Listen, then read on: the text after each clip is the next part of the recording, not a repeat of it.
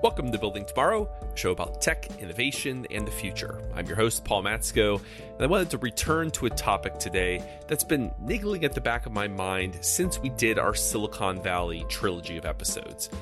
It's the question of the role of the military-industrial complex in the creation of our tech hubs and in propelling innovation.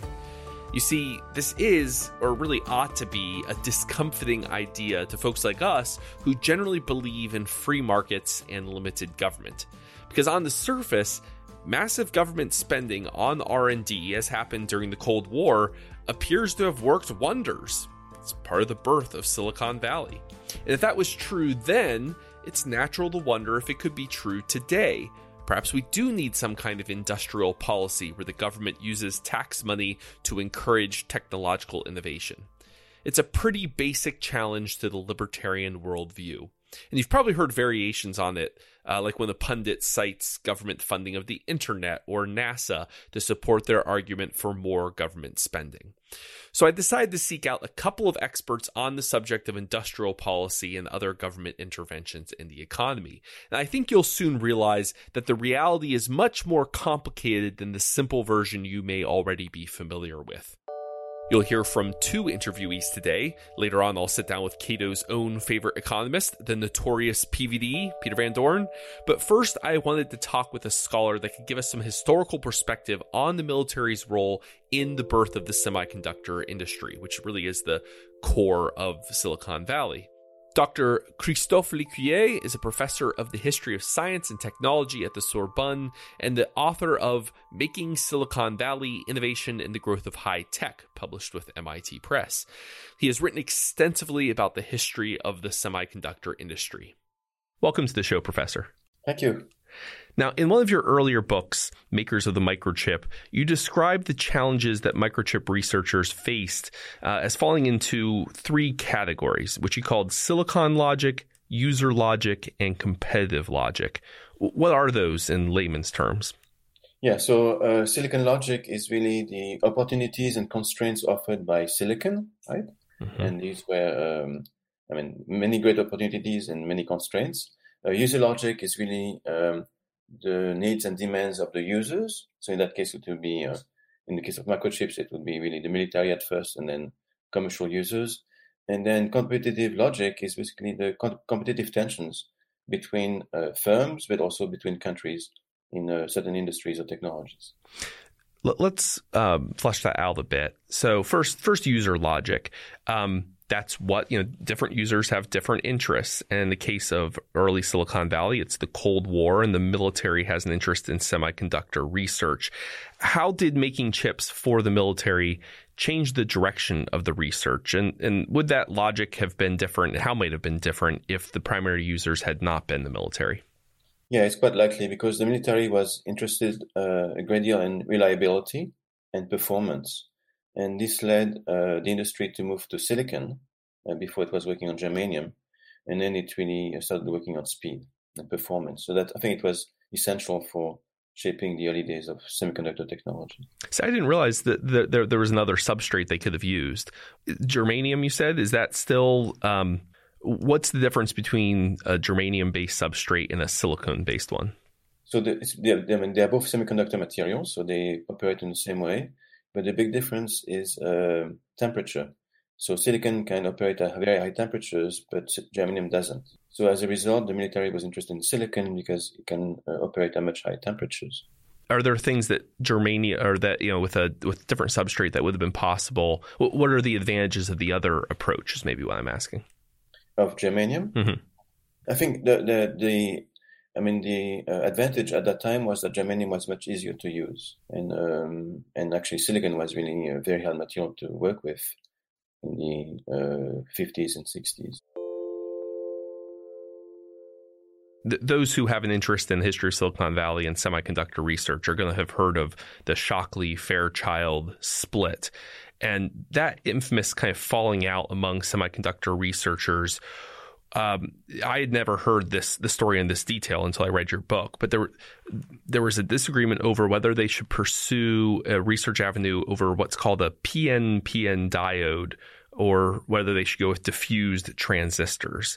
And apparently Fairchild thought the military would prefer transistors, even though the PNPN in your telling sounds like a superior technology, or at least a more complex technology, but with less immediate military application. Now I just threw a lot of jargon out there. What is the difference in kind of basic layman's terms between those two technologies? And tell us more about the role that the military demand had in that debate. Okay, so there was a substantial difference between a PNPN diode and a transistor. So the transistor is a discrete device, right? PNPN diode was what was called at the time a functional device. So it was basically a device that operates like a circuit, but without having discrete devices. That was one approach to miniaturization of electronics. So the PNPN diode was something that was invented by William Shockley. Mm-hmm.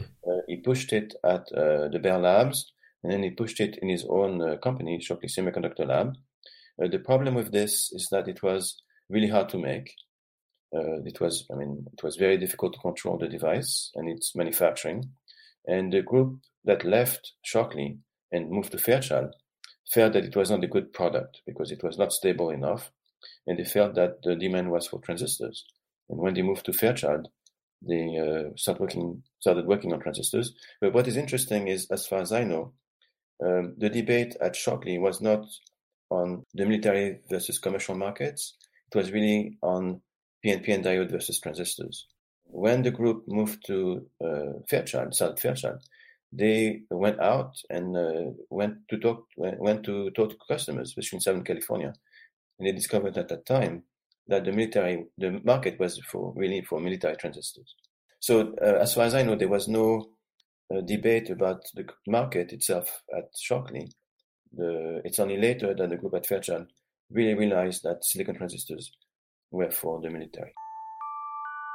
So it's clear that military demand accelerated research into the promising new silicon substrate, and that led to very concrete breakthroughs that might have otherwise been delayed.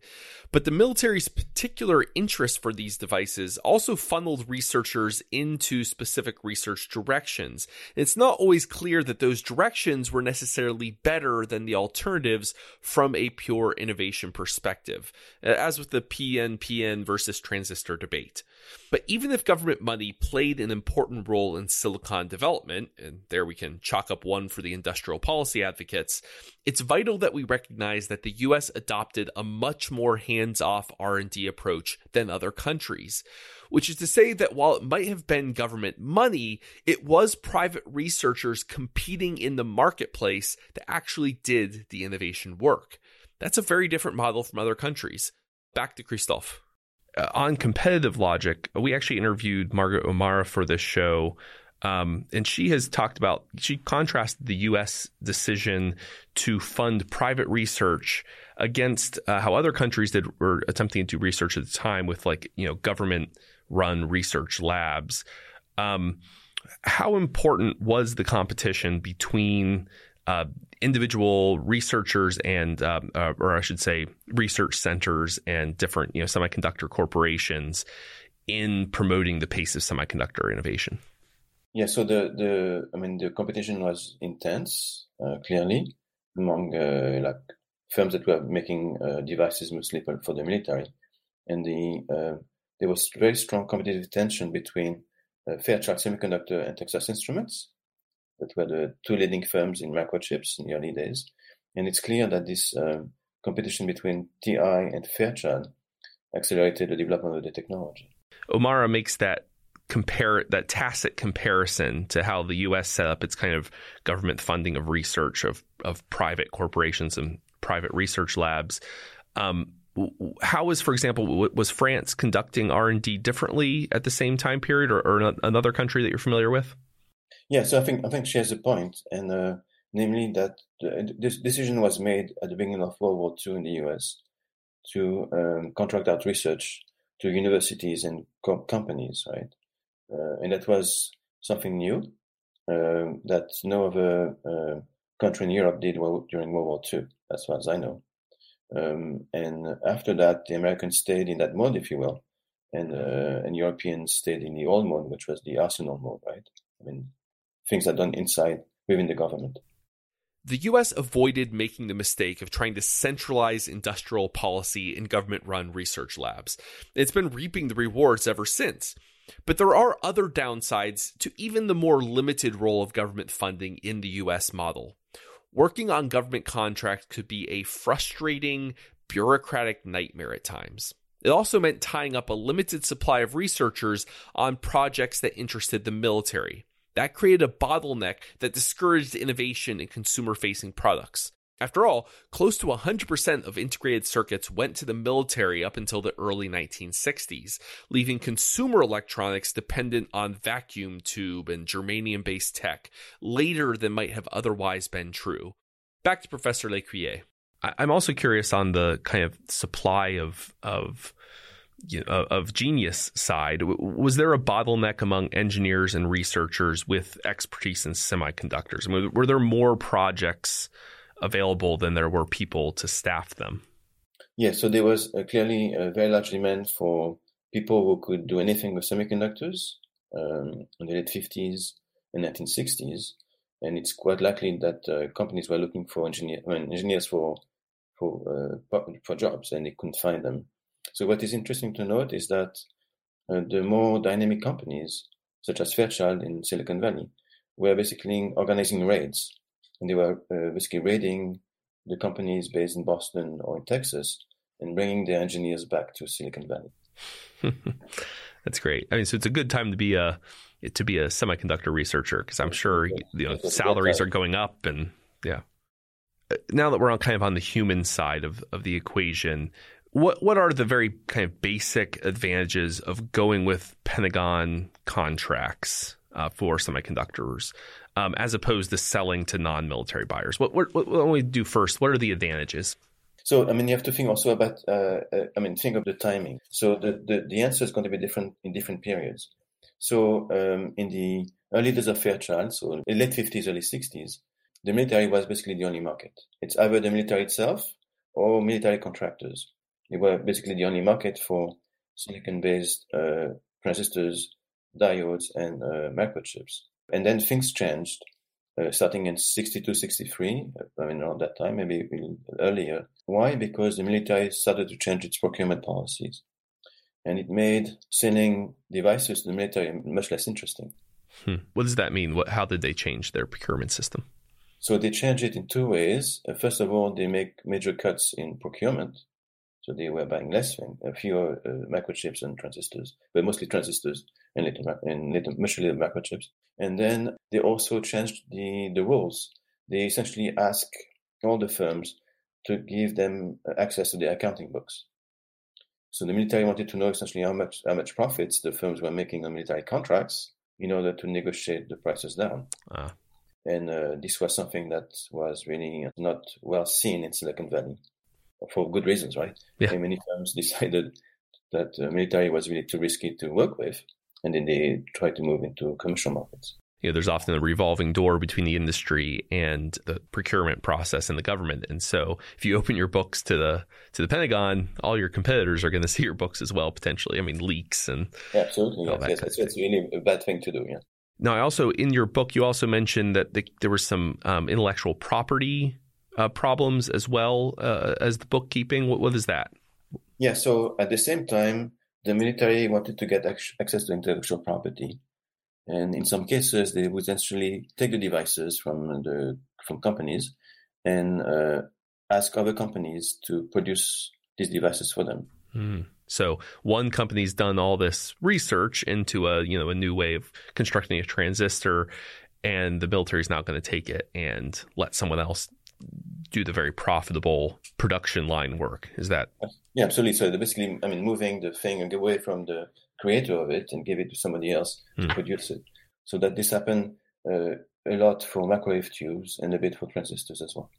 So as military purchase declines in the 60s, you now have all these companies that have excess capacity for producing and, well, I suppose researching as well in the area. What industries pick up that slack? Like, where are we seeing those semiconductors go? Yeah, so actually what happened is that the companies such as Fairchild essentially created new markets for their products. And they targeted two industries, consumer electronics and the automotive industry in the early to mid 1960s. They essentially created the market, and they did so by lowering the prices, right, of their products, which meant lowering the cost of manufacturing. But also, they were actually very creative, and they designed devices like TVs, for instance, right, around their transistors or microchips, and then they would go to see the manufacturers of this in the TV industry and show them their designs, and this enabled them essentially to create markets because the designs that were engineered at Fairchild were adopted then by these TV companies. And these new monitors, I mean, what would an ordinary consumer have noticed is the difference between the old and the new? Like, what difference does that make with the quality of TV or even of car? In the case of cars, I think it enabled the introduction of more electronics, if you will, inside the cars, because the cars need, are characterized by very high temperatures, right? So they need silicon, so you can do a lot of electronics with silicon in cars that you won't be able to with germanium. And I think in the case of TV monitors, it helped with the miniaturization of the electronics part of it. Robert Noyce was one of the founding fathers of the semiconductor industry, and he once said, quote, "Government funding of R&D has a deadening effect upon the incentives of the people. They know that their work is for the government and that it is supported by government dollars and that there is a lot of waste. This is not the way to get creative, innovative work done. The best way to get something done is to have enough confidence in yourself and your men to do it yourselves." End quote. He also complained about what he called, quote, "bullshit, make waste, make work, and lack of incentive in government contracting." I asked Professor Lecuyer if Noyce's complaint was common at the time. That's an interesting question. In my sense is that it was fairly rare at that time. But what is interesting to note is that Noyce was clearly not interested in getting research and development contracts for the military. Mm-hmm. Actually, Fairchild almost got no contract from them, with a few exceptions. But he was interested in getting manufacturing contracts from the military, right? So that's a big difference. So when you get a manufacturing contract, basically you design a device and sell it to the military contractors, and you rely on government money essentially. But if you get a research and development contract, you're essentially tying your expertise and your competency to perceived needs of the military. Fairchild was very much interested in military contracts and military markets, but it really defined the needs, if you will, of the military. And then it was selling its devices to the military according to what Fairchild expected the need of the military to be, right? This is very different from trying to get a contract on military to do research, where the military tells you what research to do. And in that case, the military is really controlling your engineering and your technical competency and directs it towards its own perceived needs, if you will. So there's a lot more freedom on the manufacturing end rather than on the research end, where it's much more directed. We want you to do this very specifically. And then for a researcher like Noyce, that's frustrating, that's limiting. Yes, that's limiting, but also I think Noyce was a very competent man, and he understood that the real needs of the military may not be the needs that the military perceived about itself. Oh, right? Okay. Interesting. Yeah. The military at that time was giving lots of contracts for radio frequency transistors or high power transistors. And it turned out that there was no big markets for these types of products. I mean, if you're a functionary in the Pentagon, you don't have the expertise of the folks actually on the research and manufacturing end. So you think you know what you want. When the experts are saying, no, you really want, this is a better approach. This will be better for you in the long run, but there's a disconnect there, I suppose. So the way I would say is that the military identified its needs. So there were clearly needs for high power silicon transistors and radio frequency transistors, right? But they also identify needs for logic devices. But the thing is that Fairchild focused on where the volume was. And the volume was in logic devices, not in RF or high power devices. Very interesting. Now, in the intro to Making Silicon Valley, you argue that the relationship of Silicon Valley to the military industrial complex is not a simple story. And there are, I think, several different ways folks approach that story in a simplistic fashion. What are some of the different ways that you see, kind of commonly being spread today? To me, there's often a confusion between R&D contracts and manufacturing contracts, right? I think it's important to make that distinction, that the military had basically an impact in two different ways. One was giving R&D contracts to companies to develop technologies that they were interested in. And then the other ways in which the military was impacting the industry was with manufacturing contracts. And some companies decided that, as we talked about for Fairchild, decided not to go for military R&D contracts, but for manufacturing contracts. I think it's a big difference. This distinction that Professor Lecuyer makes between what it was like to work for the government as a researcher versus as a manufacturer gets to a more general observation about the nature of industrial policy. In short, the more strings attached to a government grant, or the more specific the request from a Pentagon contract, the less likely it was to have beneficial outcomes. Researchers often felt constrained by government requirements and the roving eyes of politicians always looking for a new ribbon to cut or constituency to please. And this appears to hold true even outside of semiconductors and the formal tech industry. Economists have tried to assess when industrial policy succeeds and when it fails and why. It really is a mixed bag. So I've asked Peter Van Doren, the editor of Regulation Magazine here at Cato, to explain what the relevant literature says. It's just a word for throwing money at stuff. You go. That's your answer. Industrial policy refers to either appropriations or tax breaks in the tax code, either credits or deductions, that are directed not at a general thing like R&D or love or the weather or something, but rather this particular industry defined as the Department of Commerce has what are called SIC codes, Standard Industrial Codes. So every segment of the U.S. economy for census purposes has a 6-digit number. And so in the law, it says if you are an industry that fits in these codes, you'll get so much from the appropriations bill or you'll get this break on your corporate income taxes. If you spend it on, and then they usually fill in the blank by, capital and equipment and this and that, and they define like the depreciation of this, so basically, as we talked off the air, it's Congress throws money through the tax code or through appropriations at various particular sectors or industries in the economy, hoping that good stuff happens as a result of throwing money at this particular sector. So it's tweaking those formulas, right? There's a form, essentially fill in this blank with whatever, economic sector ID number. And when they spend money on fill in blank category, they get fill in blank. Then the government pays for money. it. Yeah, credit or exactly. Or debit, It's like buying a dishwasher and getting the Visa card back from Bosch or whatever. Yeah.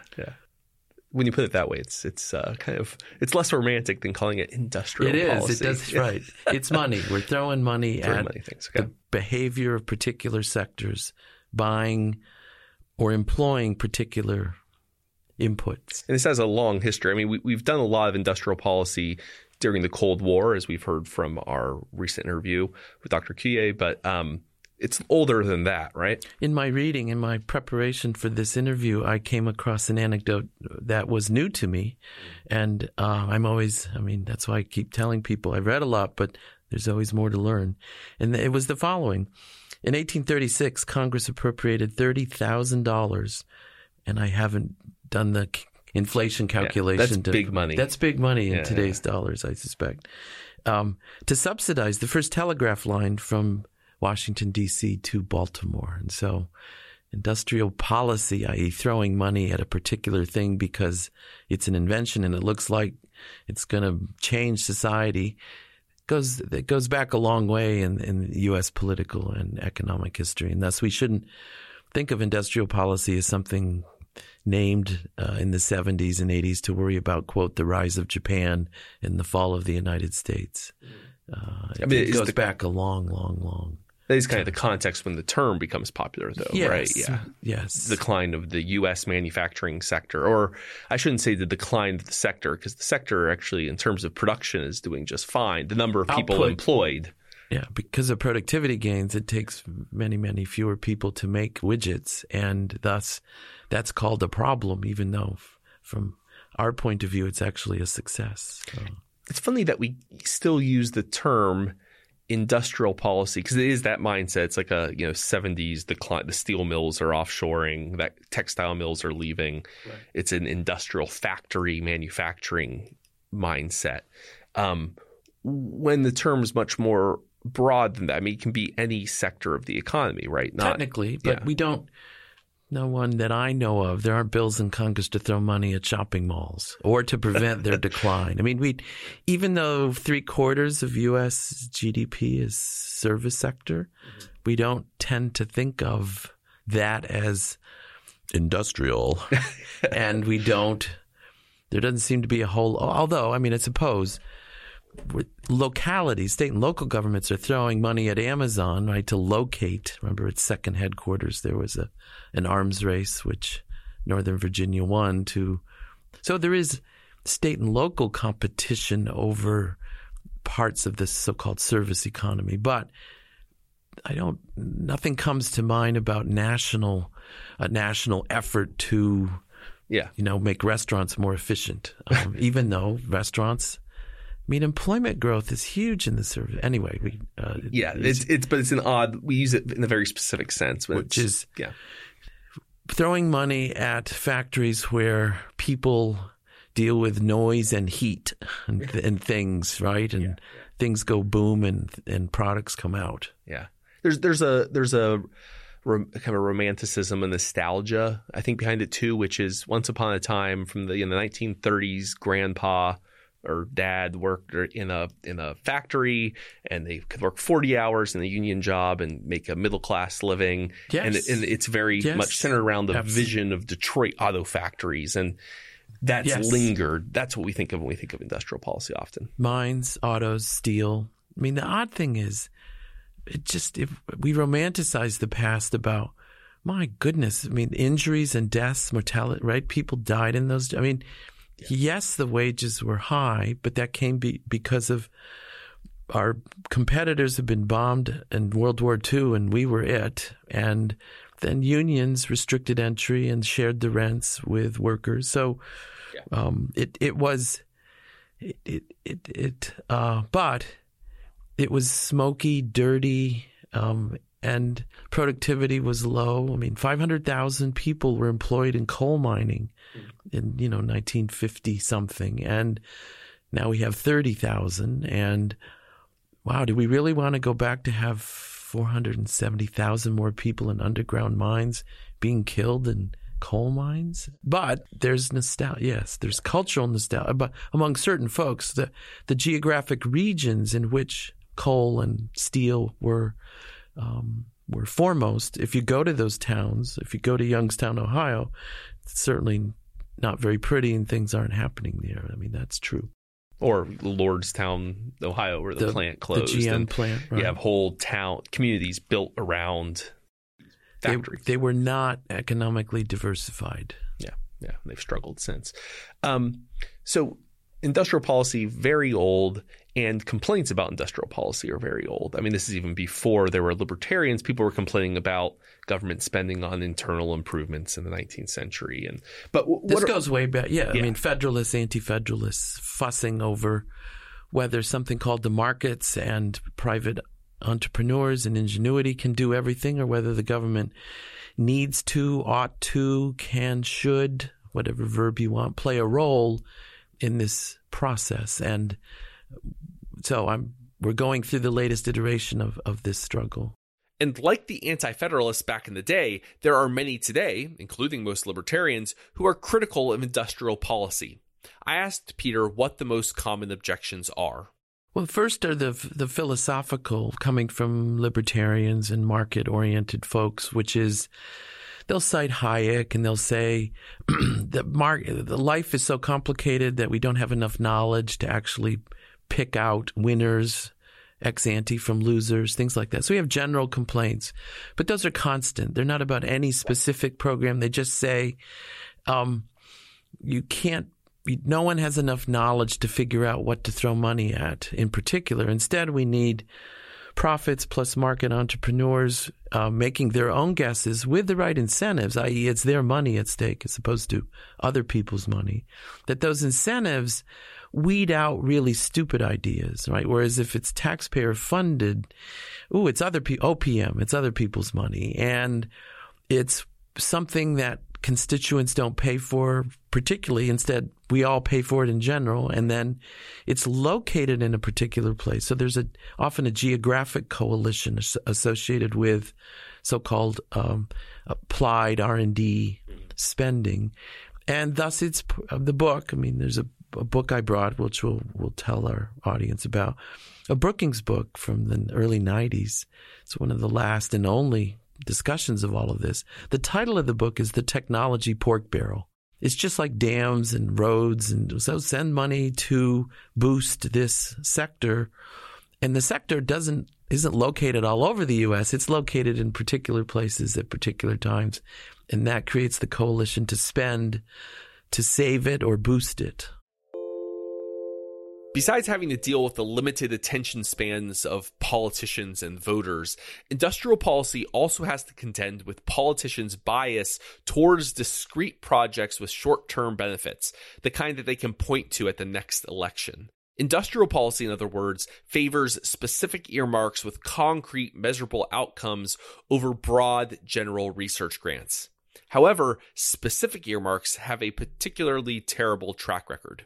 So this Brookings book it's by two economists, and they discuss focused government technology efforts, and then they talk about it in general, and then they have some case studies about failure. And so this is spending on specific programs, not like a general tax credit correct. For R&D. The four programs that they talk about are the supersonic transport.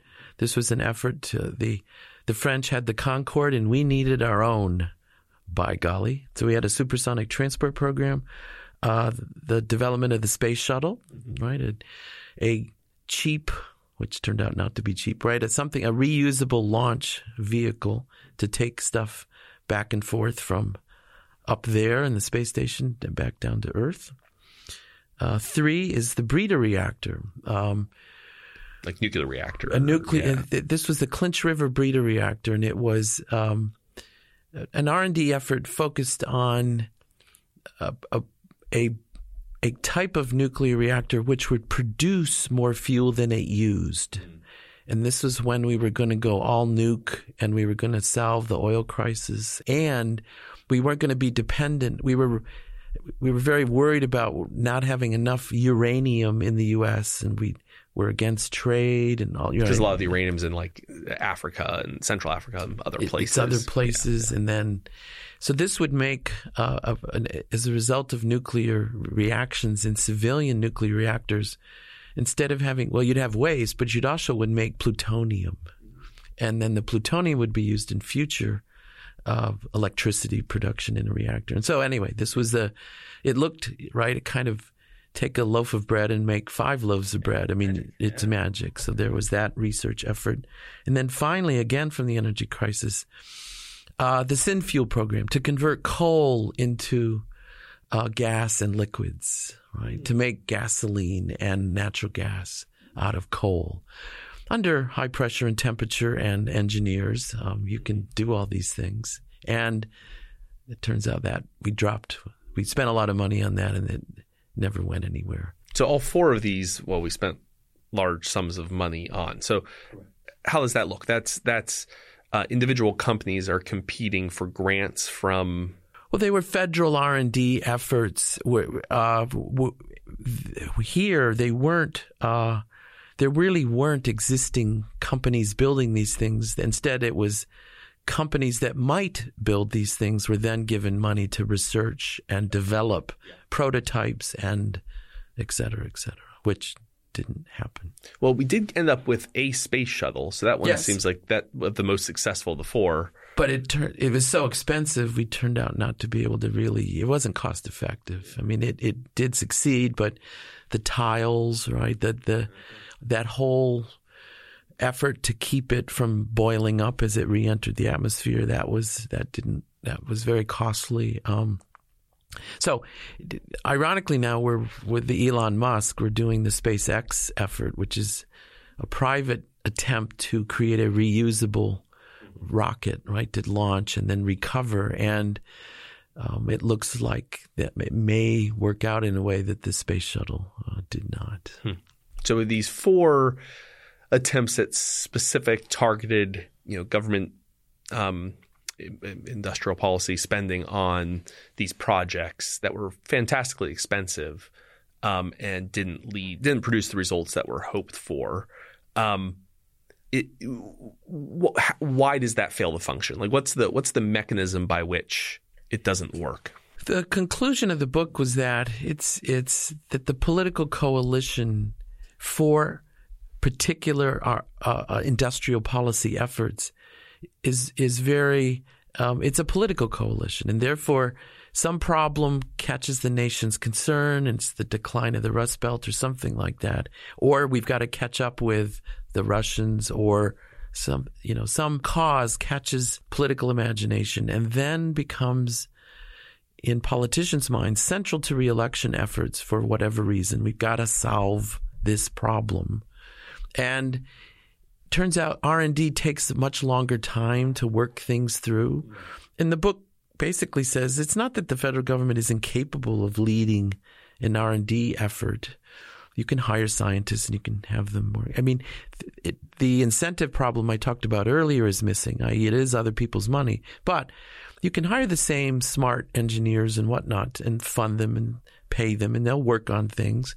It's not that they're shirking. It's just that congressional interest wanes and then the funding goes away because they become troubled by because there are hiccups. These things don't always work well. There's failure. I mean, that happens in the private sector too, but those happen on the private side and don't get much congressional attention and newspaper attention. But when it's political and you're sending money to something and there are hiccups, then, why are we spending all this money? And, the problem we were worried about when we started this program isn't today's problem. That was yesterday's problem. Let's go on to something else. And so the message of the book is not a long-run version of what a famous political scientist, Brookings, Anthony Downs, called the issue attention cycle, which was, if you look at newspapers, whatever the problem was in the New York Times 8 months ago isn't what we're talking about now. Yeah. And if you're gutsy enough, you can ride out these political issue attention cycles. For instance, Governor Northam in Virginia, right? I mean, he appeared in a medical school yearbook with blackface and all. I mean, it looked like, oh my God, this guy can't possibly last. And he just kind of hunkered down and waited, and the Anthony Downs issue attention cycle is now focused on something else, and he's still there. All right, a long-run version of that is applied R&D, where an effort will go for 5 or 6 or 7 years, but it needs 30 years maybe, and the interest declines and that makes sense, yeah. Well, and the funding goes away. The political coalition changes. You might not have the critical mass of, I don't know, say there's a combination of local congressmen who their district would benefit a lot from spending on, having one of these research centers or right. But you need some other parts of the other parts, right. And the coalition, something happens, right, and it intercepts. I can also imagine an issue where research isn't always predictable, and private efforts. The startup culture is well known for the pivot. You're doing research along one avenue, and it's not leading to the results you expected.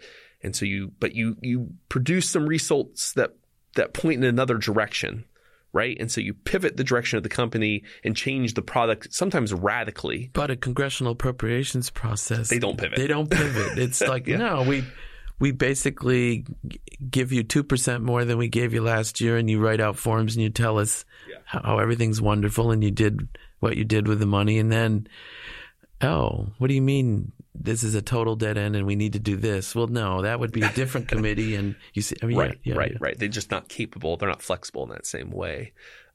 We have a pretty good track record from, Cohen and Knoll and their contributors that that particular spending on specific projects falls afoul of the attention cycle, falls afoul of, it runs into problems. It tends to end up wasting a lot of money on average. And that matters. I mean, it would matter less, I suppose, if that money only supplemented private research. But isn't there a literature on whether whether it complements or supplements or whether it substitutes for? Yes. And explain that for us. Why is that a particular problem? Well, just for the reasons you said, which is the economists have tried to figure out whether, because of the public good nature of knowledge and the inability of the patent system to totally privatize the spillover benefits of R&D, mm-hmm. is it the case that, in effect, public sector spending is a necessary complement to private efforts? Because if you don't have public spending, then the private effort will be insufficient because you can't restrict the benefits of R&D to those who pay for it. There's spillover benefits. People know that.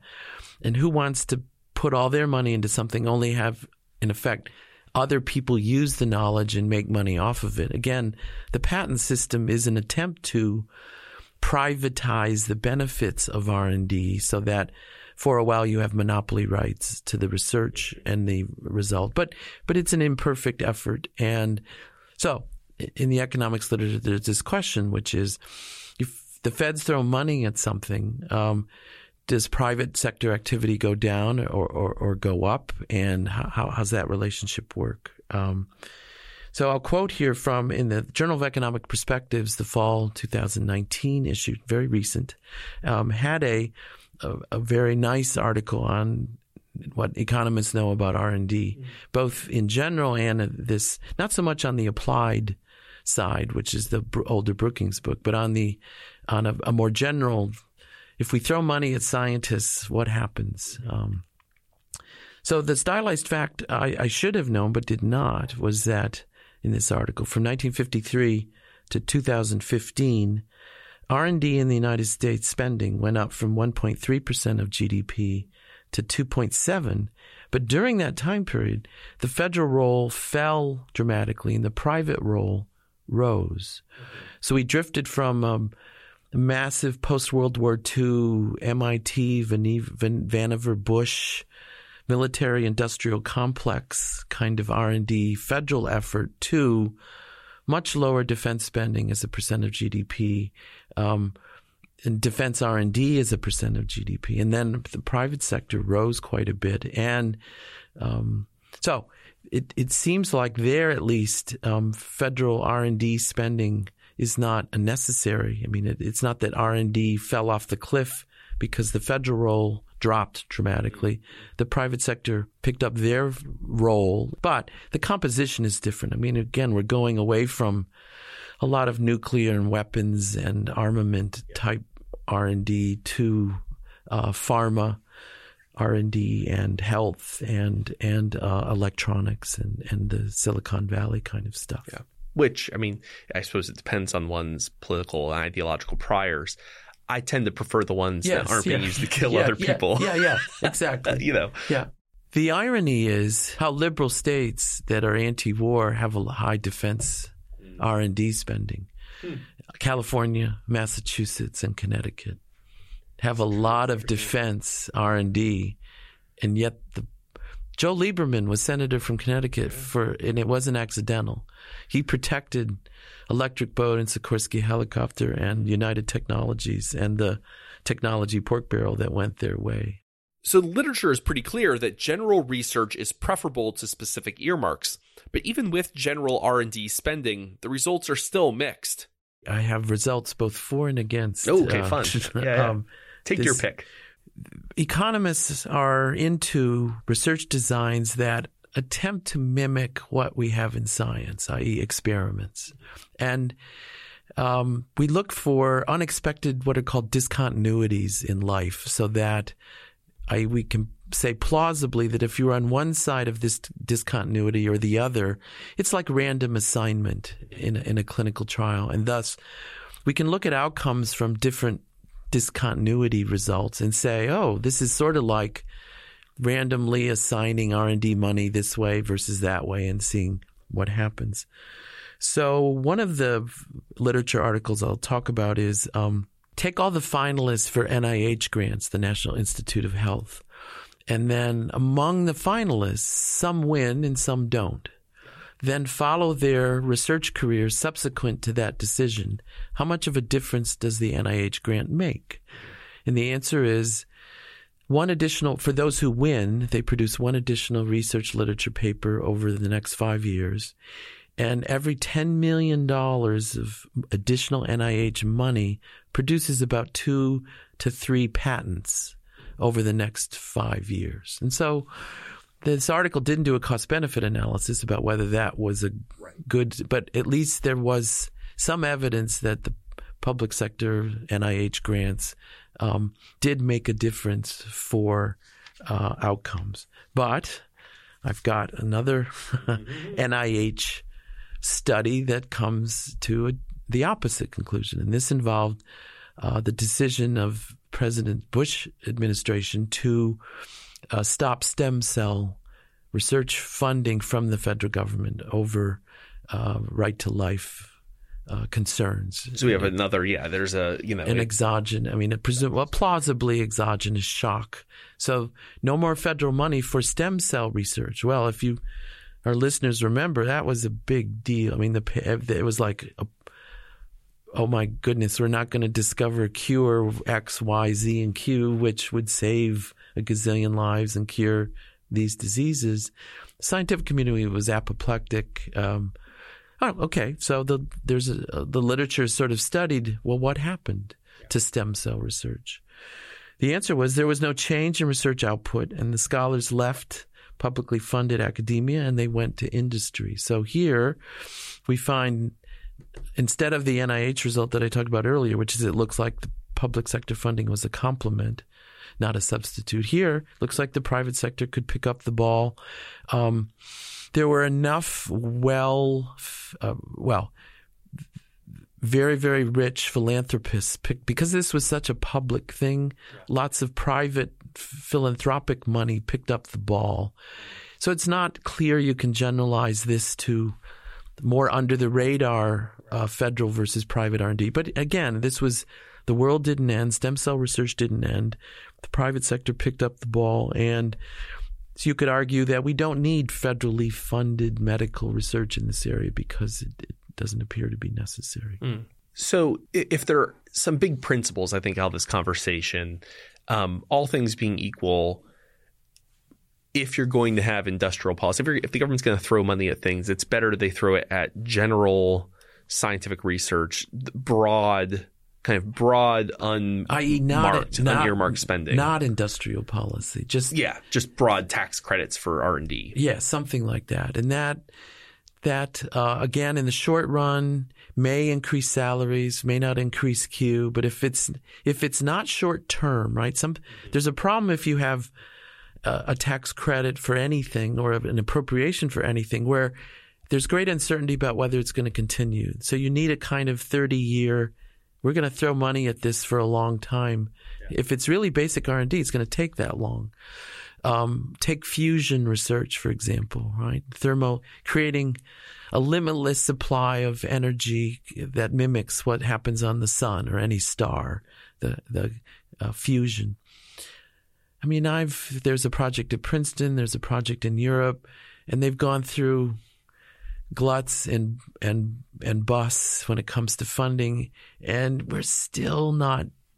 It's going to take a long time. And so even on the basic side, the ability of the public sector to commit to just throwing money at this for a very long period of time and seeing what happens, that's very difficult. But if it's going to do something, it should do that, not a particular publicized effort to bring out some particular technology in 5 years or 6 years or 7 to solve some current crisis. And the one part of the federal government it seems that Congress loves is NIH. And they just throwing money at disease, basic science that has maybe a disease cure payoff. The administration often wants to zero that out. Trump wants to lower the NIH budget. Congress loves NIH. And that, like I said, I've got evidence that it actually is useful and then some evidence that maybe it's not. But I wonder why that is. Why health in particular? Why that?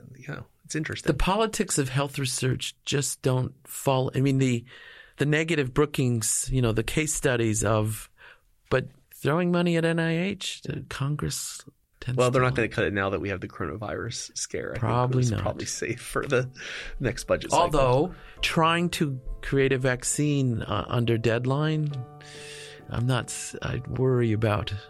Although I hear Gilead apparently there's something in the pipeline and maybe they're going to rush the trials and then, okay. I'm sure the response of government health agencies like the CDC to the coronavirus epidemic will be the subject of future papers like those Peter has referenced today. But I hope that today's episode gave you a sense of just how complicated the story of government financing of innovation is. Next time you hear a simplistic version of the industrial policy pitch, you'll know that you're being sold a bill of goods. In reality, industrial policy is a mixed bag, though there are some broad applications we can make. For example, if the government does do industrial policy, it should fight its natural instincts and go with general grants over specific earmarks. We should also expect that process to kind of corrupt over time, leading to waste and distortions.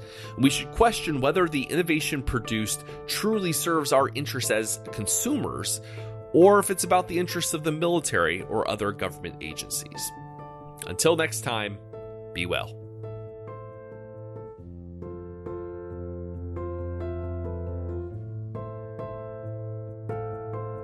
Thanks for listening. If you enjoy Building Tomorrow, please subscribe to us on iTunes or wherever you get your podcasts. If you'd like to learn more about libertarianism, find us on the web at www.libertarianism.org.